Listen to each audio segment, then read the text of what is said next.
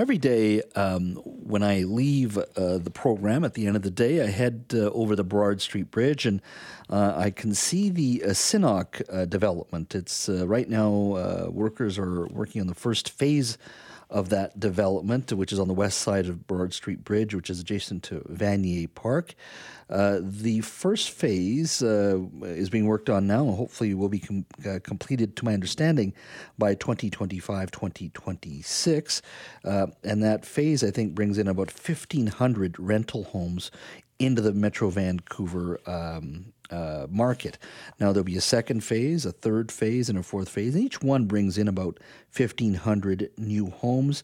So once completed in and around 2032, 2033, there will be a build-out of over 6,000 units, enough space to hire up to, or enough space for 9,000 residents in and around the Broad Street Bridge. Well, today, the Squamish First Nation announced that they're adopting BC residential tenancy protections for that housing project. As you know, that is on reserve land. Joining me now to talk a little bit about today's announcement is Wilson Williams, Squamish Nation spokesperson. Wilson, thank you for joining us. Thanks for having me. So walk me through, most people would think, look, this is a housing development. They would think, well, of course, the residential tenancy issues, tenancy protection would automatically be there. But just walk our audience through, just in regards to the unique nature of the Senakw project and what's transpired here. Yeah, Senakw, our 10.4 acres there is known as reserve lands. So it's dealt differently with the provincial federal government and the city of Vancouver. So it's very unique, but at the same time, there's a lot of work that's been going on behind the scenes to make it, not only affordable, but make it better for everyone who wants to move there, but also, protecting our residents there and, adopting, some of the regulations that the federal government and the provincial government use for Residential Tenancy Act. We want to make sure, these are in place so people, following the same rules as they do already, right? And it's adopted by our nation, not only on Senakw lands, but for our future developments and in our reserve lands. So the Residential Tenancy Act, which you see it in applying to rental units, would apply to Senakw and any other project on Squamish Nation land, as you said.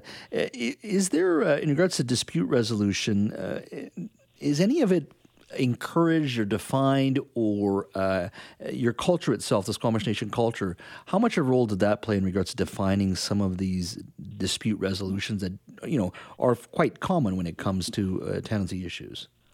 Yes, exactly.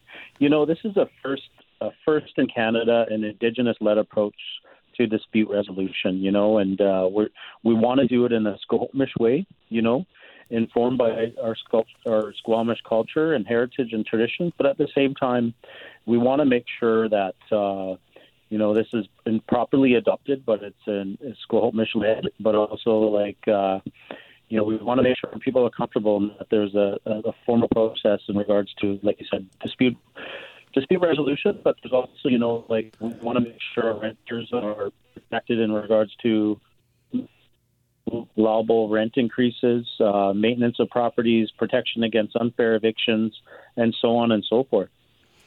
So in regards to just rental protection, just for a moment here, the government sets a rate, usually in and around inflation, as this is the maximum you can increase rent by. So would property that is built on Squamish land, so that you would have to abide by that as well then? Yes.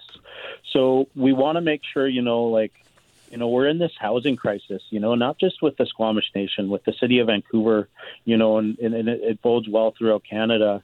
And we want to be, not only good partners, but we want to make sure it's done right. We want to make Vancouver affordable. We're partnering, we're building relations, whether it's through reconciliation, but we're building strong relations to better meet the needs of the city of Vancouver and its housing crisis. So we want to make sure, we're not going over what is expected, but we're also, still doing a lot of work behind the scenes for subsidized rental.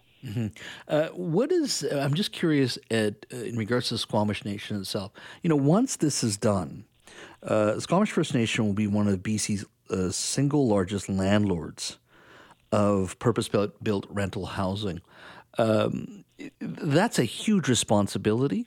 There is a lot that goes into that. I mean, has the on the corporate side, has the council itself sort of grasped all that? I'm sure they have grasped that, but I mean, it's a big responsibility considering what you're building already on Senakw, other lands in Squamish, and then of course other work you'll be doing on Jericho one day.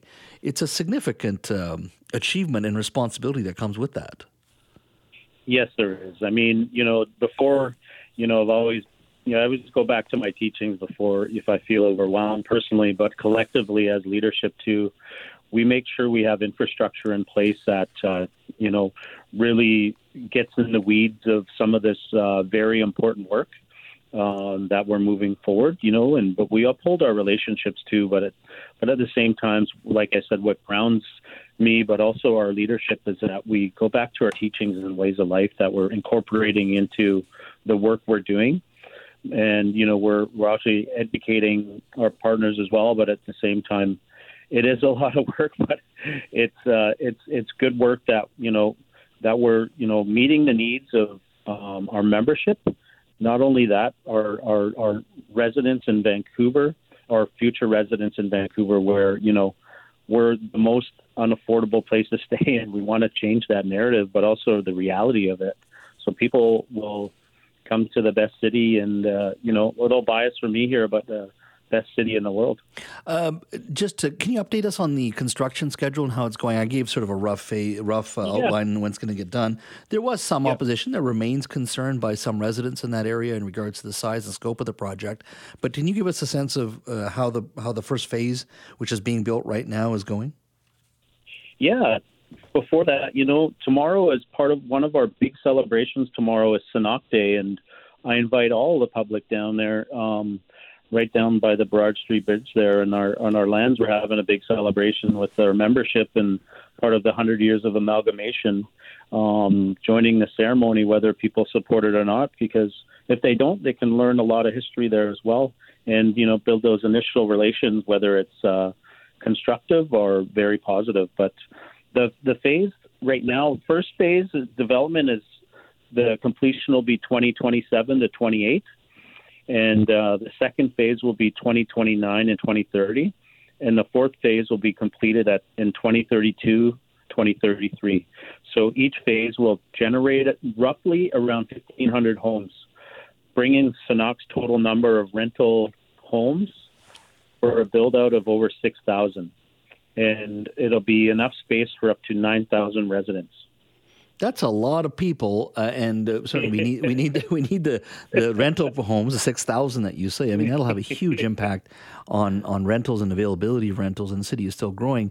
And how does your community, along with Musqueam and Tsleil-Waututh, beyond Senakw and then other developments on Squamish Nation land, you're also working with Musqueam and Tsleil-Waututh for Jericho. Are the communities collectively able to handle just the workload that comes with that? I mean, that is significant. Yes, it's very significant. Like I said, when we feel that button of being overwhelmed, we slow down, and that's part of our teachings to not get ahead of ourselves.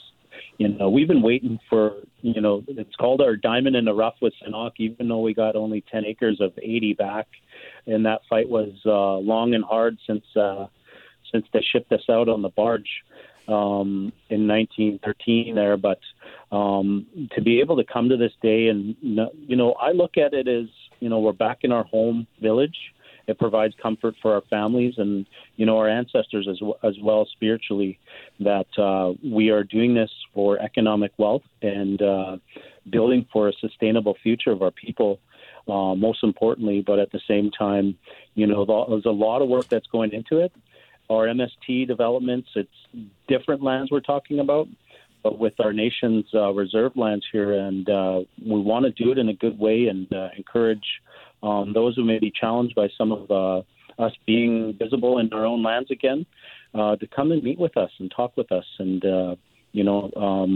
take part in some of these ceremonies that we're doing and celebrations. But at the same time, it can start these conversations to uplift that heaviness that people carry that been living there in the area, but they'll learn more of that history of the land itself as well. So, and the families that were there, because we're neighbors now.